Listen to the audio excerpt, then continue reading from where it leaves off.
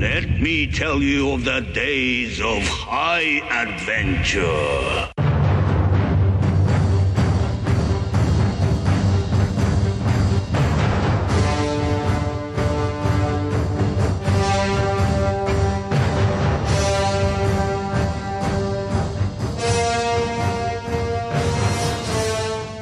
Hey guys, I'm John. And I'm Kevin. And this is 6 Degrees of Schwarzenegger, the podcast where we take a long, hard look at some of our favorite action movies from the era of Arnold. Schwarzenegger is the icon of the genre, and we're taking a deep dive into some of these 80s and 90s cult action movies and breaking them all the way down. We get down into the nitty-gritty and examine the good, the bad, the ugly, and the laughable in these movies. But we're always coming from a place of love. You don't watch these movies as much as we have unless you have a genuine affection for them.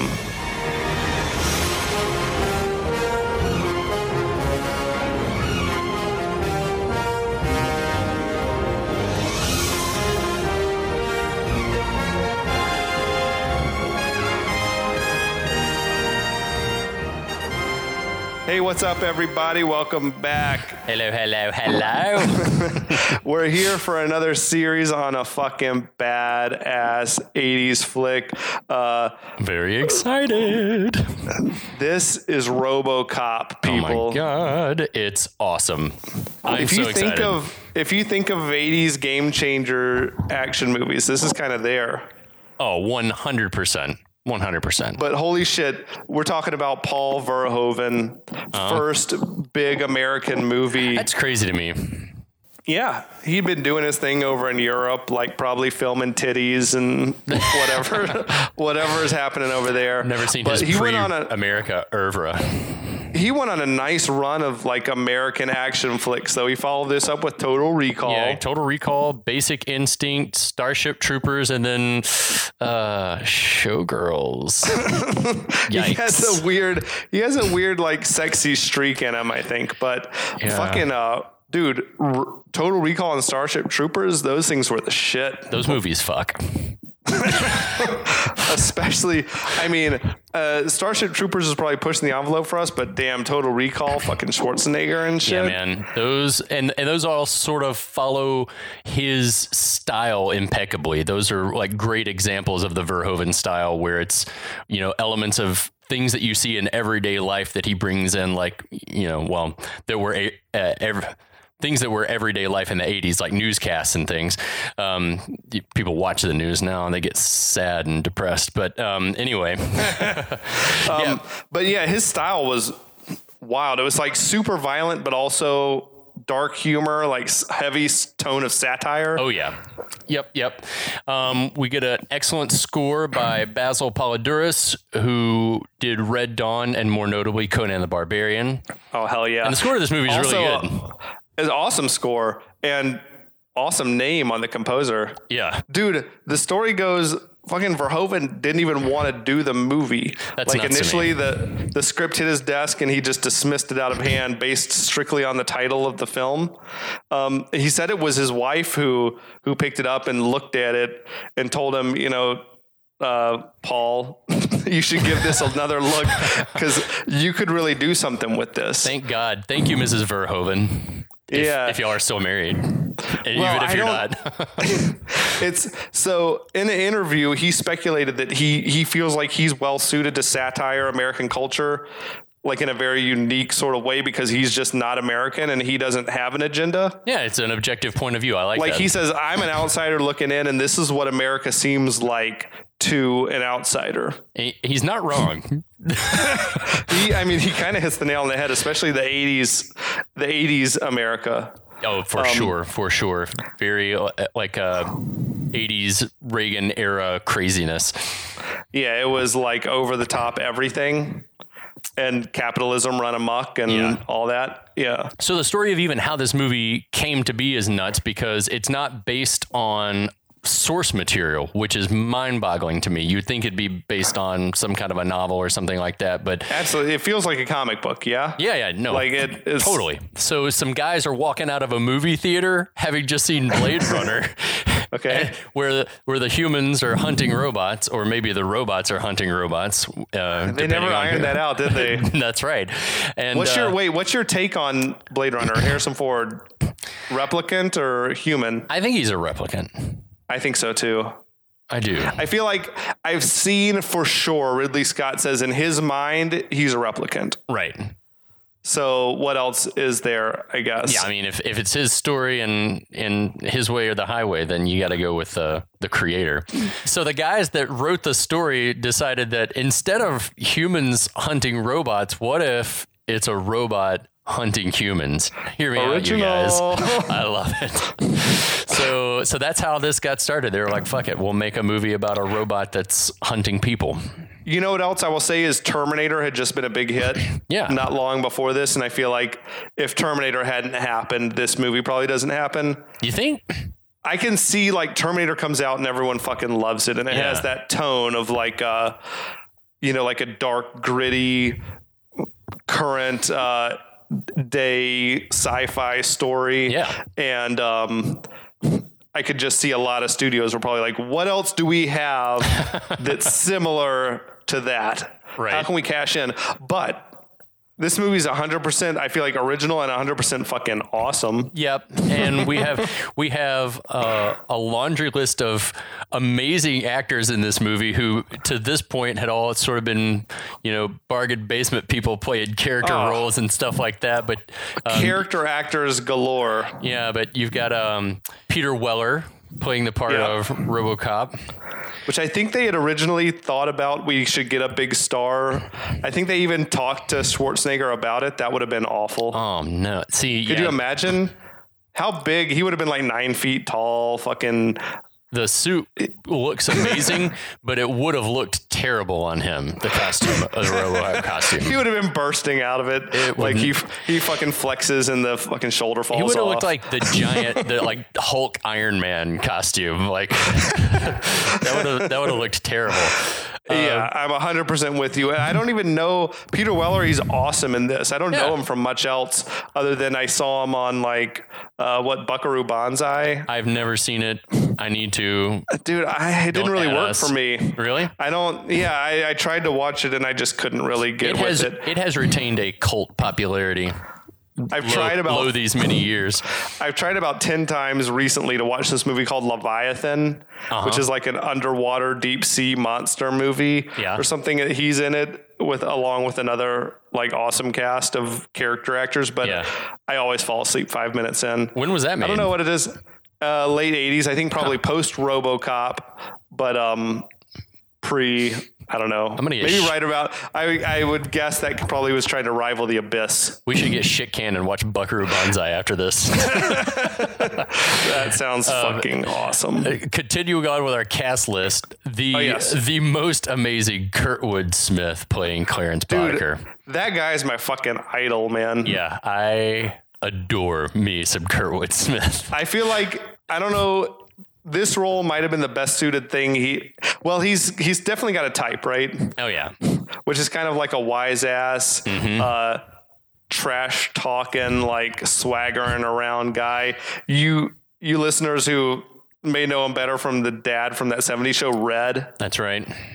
He was also, dude, I was just the other day, I put on Rambo 3.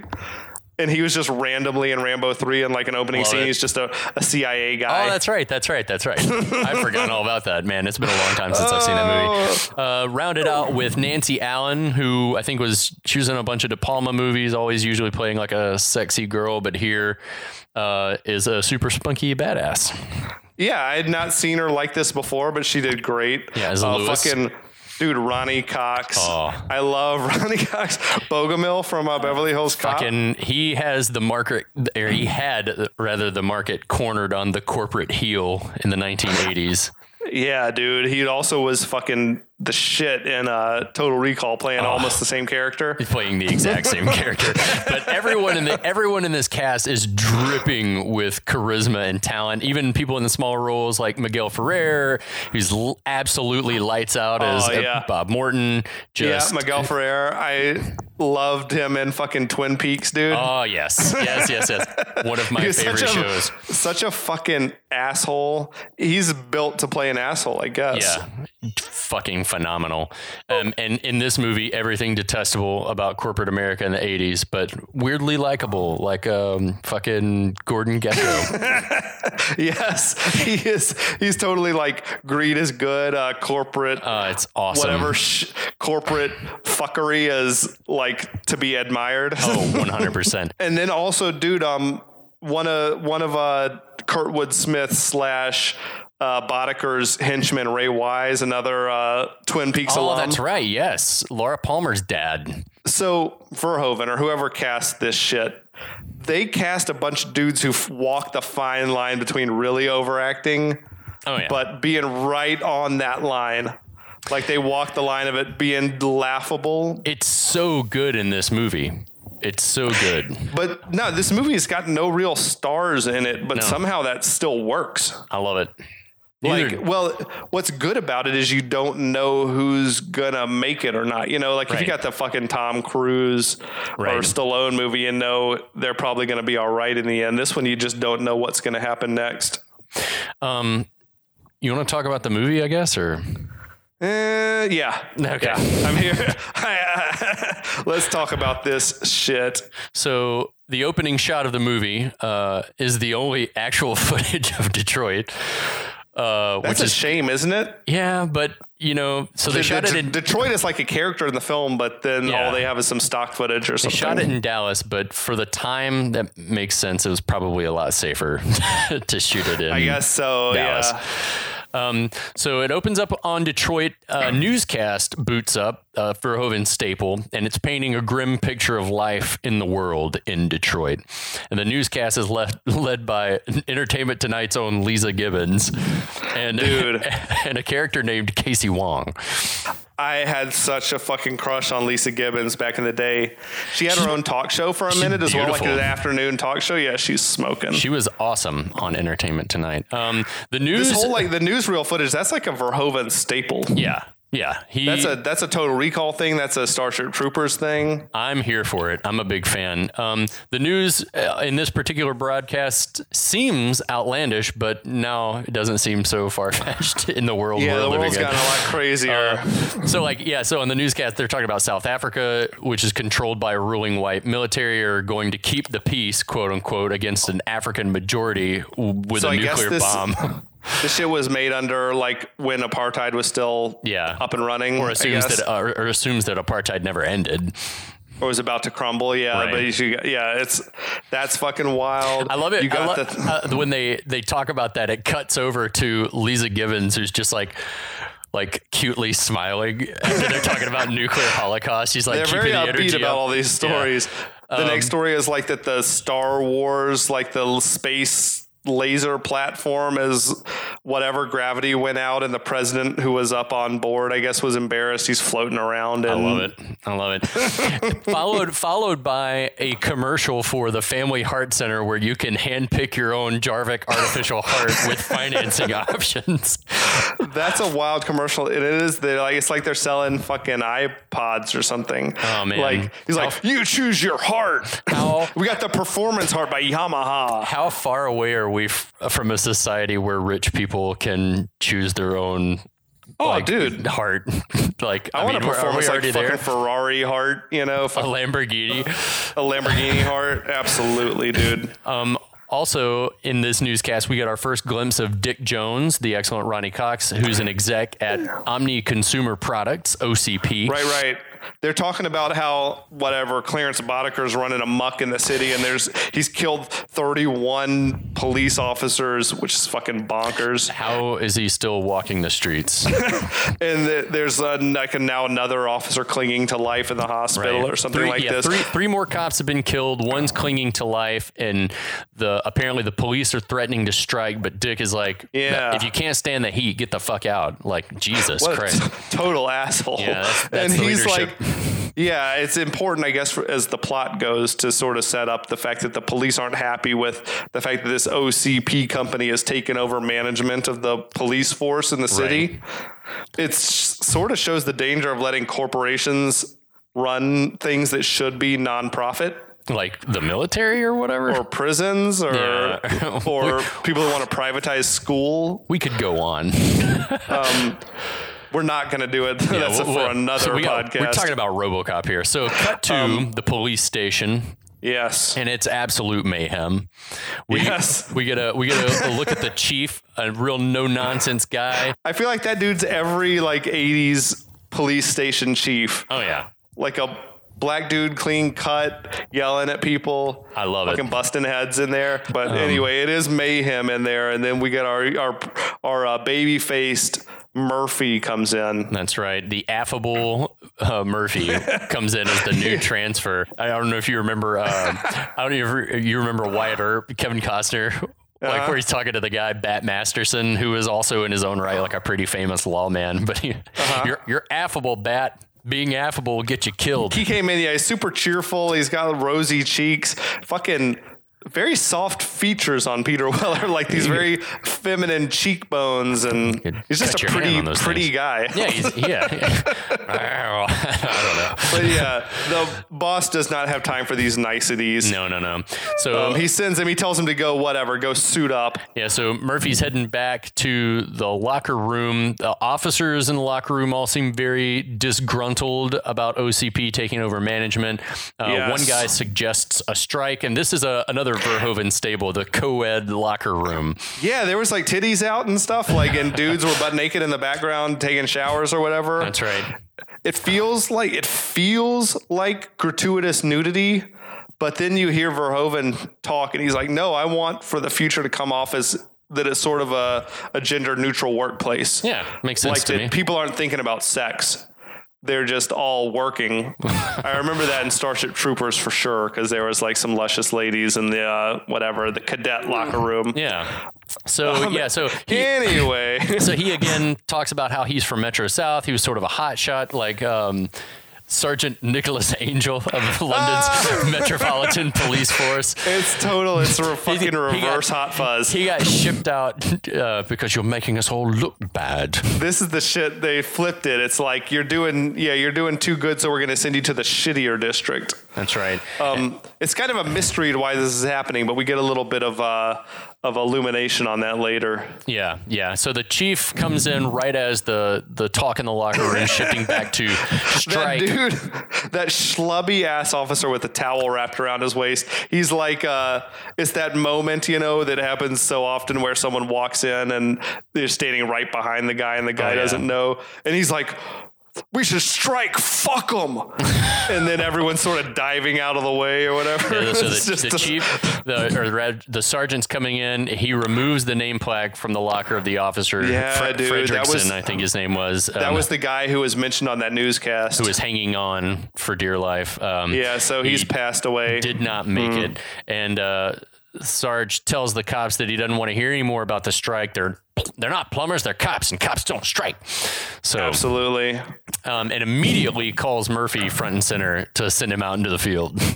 Yeah, he's pushing him right in the deep end. And this is where, as they're going back up to the lobby area, we get our first glimpse of Nancy Allen's officer Lewis, bringing in a perp. You can't really tell it's a woman at first because the officer's got this sort of a riot helmet on and coming in. They're all sort of dressed the same, right? They got the body armor and the helmet. Yeah, and she is absolutely beating the shit out of this guy she bring in. I love this Sarge though. She's wailing on him. The Sarge, when you're done fucking around with that suspect. It's so good. She takes her helmet off, and it's Nancy Allen, who's a lovely lady. Short hair. Yeah, I like it.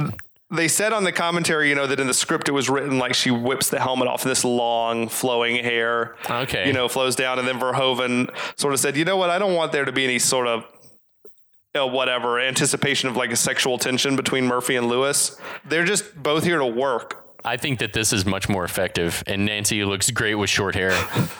I think they had like the same haircut. It was like the police. It was a police issue due.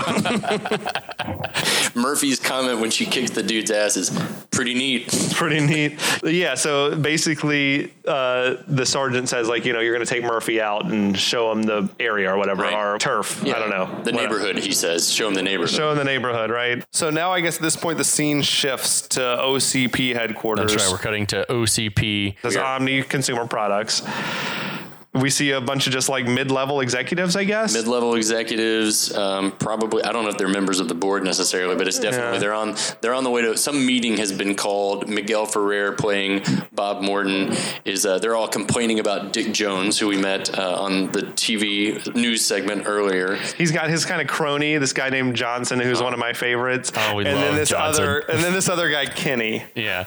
And they're like riding up there talking shit. They surmise that Jones has called this meeting because they think the ED program has come online and he wants to show off. Right, exactly. Which we don't really know what that is quite yet, but we're about to find out. The whole like the corporate scenes in this movie feel so 1980s. Oh yeah. To me, it's like it is like you said, like the Wall Street Gordon Gekko, like profits before anything else. Absolutely. And just like dudes wearing slick suits and yeah, they all want to be master of the universe or whatever. At the meeting, the head of OCP, who's literally doesn't have a name. No. He's just credited always as the old man, and that's what he's always referred to as. He reveals that like, hey, we're going to level old Detroit, like the crime hotbed, to make room to build this new Delta City. In 6 months, mind you. In 6 months, Delta City kind of looks like the Tomorrowland or whatever, like Epcot Center or something. Super futuristic. Yeah, it's like egg-shaped buildings and whatever else, monorails and shit. Monorails around it. It does look like Disney World. So he says, you know, but before we can do any of that and bring in the 2 million workers that we're going to build Delta City, which there's no way. There's no project that could exist. Like building the pyramids in Egypt, I don't think had 2 million people working. I don't know. Maybe. I have no idea. I just can't see how can you house 2 million people? Well, temporarily. Yeah, it would be a massive infrastructure undertaking. Yeah. It would take some doing. But at any rate, it's ambitious. Whether it's really going to be 2 million guys, they say basically we got to get rid of crime in old Detroit so that we can make it safe for the workers who are going to build Delta City, right? Now, that's when he hands the meeting off to Dick Jones. Oh, Dickie boy. Yeah. He takes over, he reveals the plan. He's got this new, it's the Enforcement Droid 209, also called ED 209 or ED 209. It's also the first time that we hear a corporate America phrase that gets used throughout the movie. Yes. Good business is where you find it. Yeah. Basically, he talks about, these are industries that aren't typically thought of as profitable. Right. Like, what else was he had military, law enforcement. Right. But I mean, if you look at it now, like in the lens of 2019, like all those things are big money, and absolutely. like the military industrial complex is huge, and it is about like outfitting police with military grade weapons and everything like that. So another way in which this movie really like had an eye towards what the real future was going to be. But he walks in this ED 209, which is basically just like a big, 8 feet tall, maybe robot. He can barely fit through the door. I think it's supposed to be even taller than that. It looks like it's probably 10 or 12 feet tall. It's supposed to be huge. He's sort of like almost like a T-Rex or something. Just walks on 2 legs. Got 2 giant has a body and 2 big cannons. The Enforcement Droid 209. Sweet effects for 1987. Yeah, it was fully stop motion animation. That most of the things that you saw at this time that were stop motion like that were like creatures, monsters, and stuff like that. So it was cool to see a robot. Like it kind of had that herky jerky motion that stop motion has, but for a robot it kind of works. A robot in a real world setting too. It looked like amazing. You can kind of buy like, okay, yeah, I guess this thing does move kind of herky jerky. Yeah. But Dick Jones is pointing out like not only is this going to be like great for law enforcement or urban pacification, but also they have like already a military contract in place. Hot military product for the next decade. So yeah, you can see that's probably like we're talking billions of dollars, like a military contract, right? So basically, he likes it because it's going to be a valuable product for the company. He doesn't seem all that concerned about how effective it's going to be at actually policing. Right. Just that it's going to make the company a lot of money. And Morton all the time's like eye rolling and not participating. He does not like the Ed 209 program. He's got his own baby. That's right, which we don't know anything about at this point, but he's got his own project that he wants to pitch directly to the old man, but he won't have the opportunity because of Mr. Jones. If you think about it, like Ed 209 is probably after RoboCop, like as memorable a thing as there is in the movie. Totally. I could, if I hadn't seen the movie in 10 years and you told me to draw a picture of Ed 209, I could come pretty close. Right. Like it sticks in your brain when you see it. Because there's something about it that's kind of funny, kind of threatening. Yeah. Well, I mean, and the noises that we're about, even the noises that it makes, those things stick with you. Everything about it is memorable. So they're going to give a demonstration of what Ed 209 can do. And they ask for a volunteer, or he pulls the poor Morton's friend Kenny. And did you think it was hysterical that the guy, the tech running the actual technical demonstration for ED 209's name was McNamara? I didn't even notice. From like the Kennedy administration, the Nixon administration, or Johnson administration rather. So responsible for like big gaffes in the Vietnam War. That was like a flashback.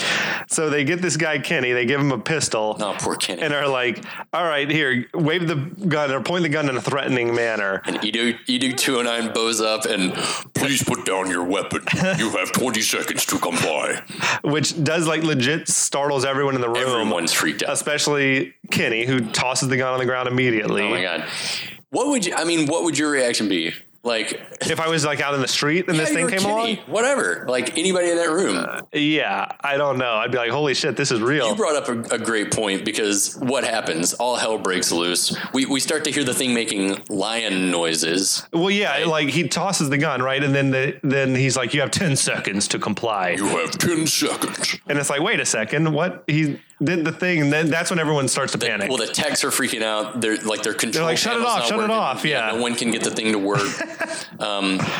And the word overkill just doesn't do it. Overkill, literally. Like it shreds poor Kenny up.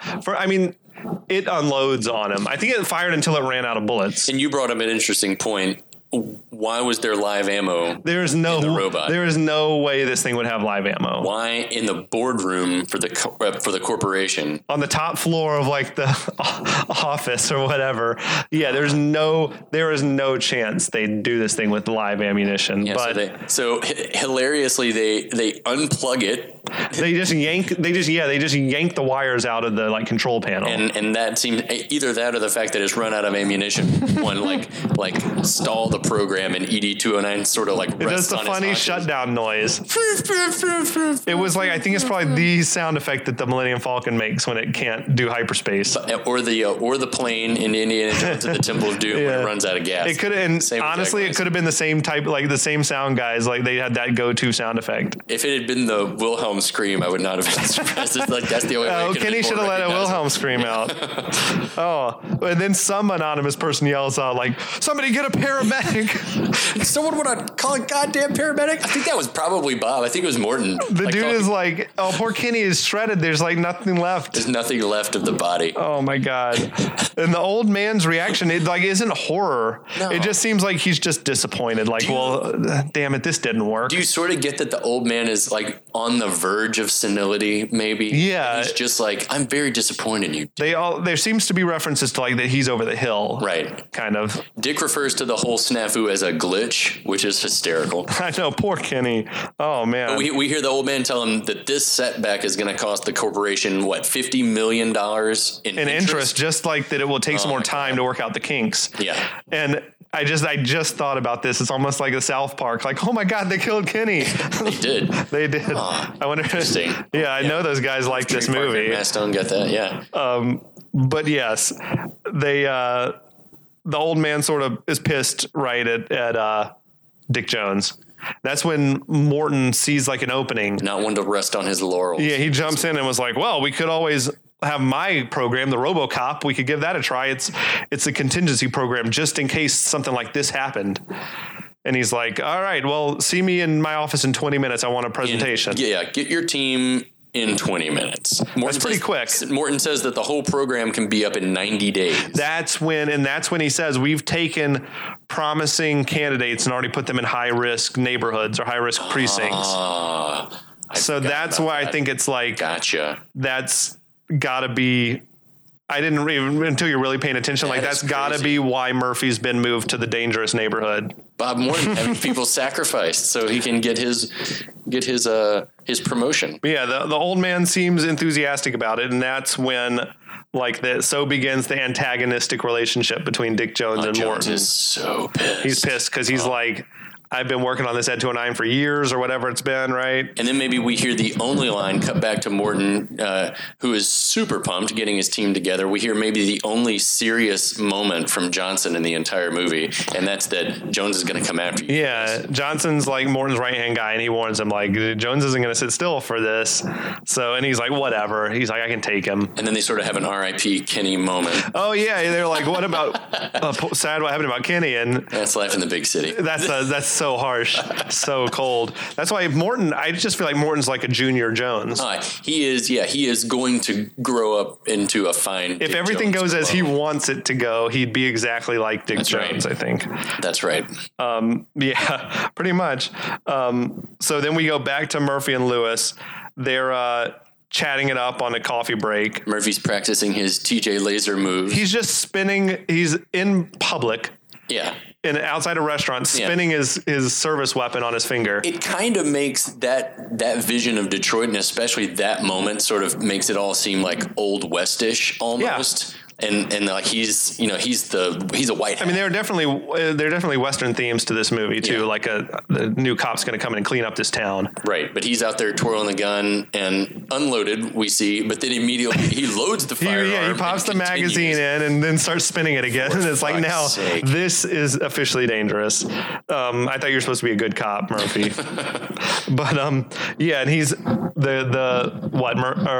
Lewis says, pretty slick moves or whatever, and he's like, yeah, my kid loves watching this TJ Laser sort of Western cop show. Yeah. And the hero always spins the gun, so I got to try to do it too. And then she like calls bullshit. And he's like, yeah, I like doing it. I like doing it. It's good. It's fun. Now that is when I think the call comes in. There's like been some type of bank robbery or something like this. That's right. And we get to meet Boddicker and his gang in the flesh. That's right. Clarence and his boys are piled up in a van, and Clarence is furious because he opens the bags of money or the cases of money, and it's all been burned because apparently the guy who we learn in just a second after this, Bobby, the character that blew the safe, blew it and destroyed all the cash. Yeah, he's like, you burned the money. And he's like, well, I had to... What could I do? I had to blow the door open. Yeah. And he's saying, well, we can't, because it's not exactly destroyed, I guess, but he's like, we can't, everyone's going to say, hey, if you get any money that's burned around the edges like that, it's involved from the heist or whatever. I don't think you'd take cash. Man, the dynamic with Boddicker and like his goons is really entertaining. Oh, man. Like he's just constantly berating them, and the guys all have like these big personalities. In this movie, Kurtwood Smith can do no wrong. There's nothing that he does that I'm not 100% on board with. Murphy and Lewis they've taken up pursuit. They request backup. Backup is unavailable, but they'll try to have it to them in 15 minutes. They say, which is an eternity. Yeah, 15 minutes out, which. Yeah, that's a lifetime for a cop. So there's sort of like just big exchanges of gunfire between the guys in the van, the bad guys, and then you got Murphy hanging out the window of the car with two guns shooting up the van. Murphy is the only decent shot in the group who tags Bobby in the leg. Got Bobby in the leg, but no one else is finding Peter. They're shooting out windshields and stuff like that, but yeah, it's not. No one's getting hit. So Bobby is wounded, and Clarence is like, pick him up. Poor Bobby. You you have to deliver this line. He's like, Boddicker like gets in his face and he's like, "Can you fly, Bobby?" It's so memorable. Can you fly, Bobby? He's like, no, Clarence, no. They chuck him out the back through the windshield of the police car. Cold. I mean, just cruelty. I feel like they sort of lose him momentarily after that happens. You know, they can't see anything. Got to get Bobby out of the windshield of the car. You've heard that Clarence at this point is 31 times a cop killer in Detroit. Now you kind of see the level of depraved that you're dealing with, where he's like, I'm going to take this guy that's alive, my own guy, yeah, and now I'm going to use him as a means for escape. Which I assume is rooted in the fact that he damaged the money, right? I assume so. I think at that moment he immediately became expendable.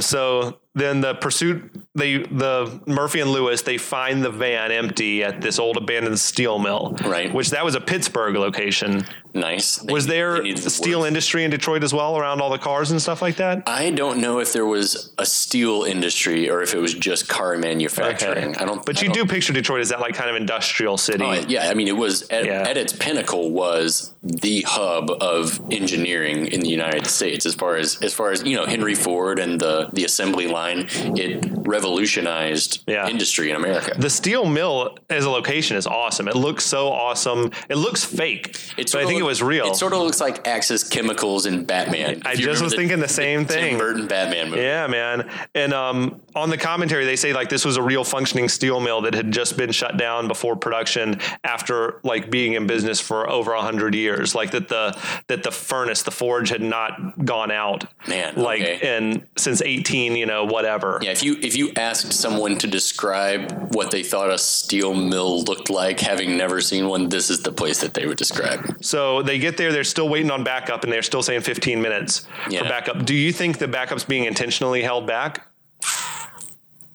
I don't know. Like we know about the OCP's got their plans. Ostensibly backup arrives because but it has to. I feel like that maybe OCP, the way they're trying to get a RoboCop candidate, like that they're purposefully holding back the backup. I don't know. I feel like I would love to see. I feel like that leaves a paper trail. I would love to see the paper trail that RoboCop probably would have followed to find out that information. Like, if one of these candidates calls for backup, don't send it for a little while. Oh my God, that's like his secret emails or whatever.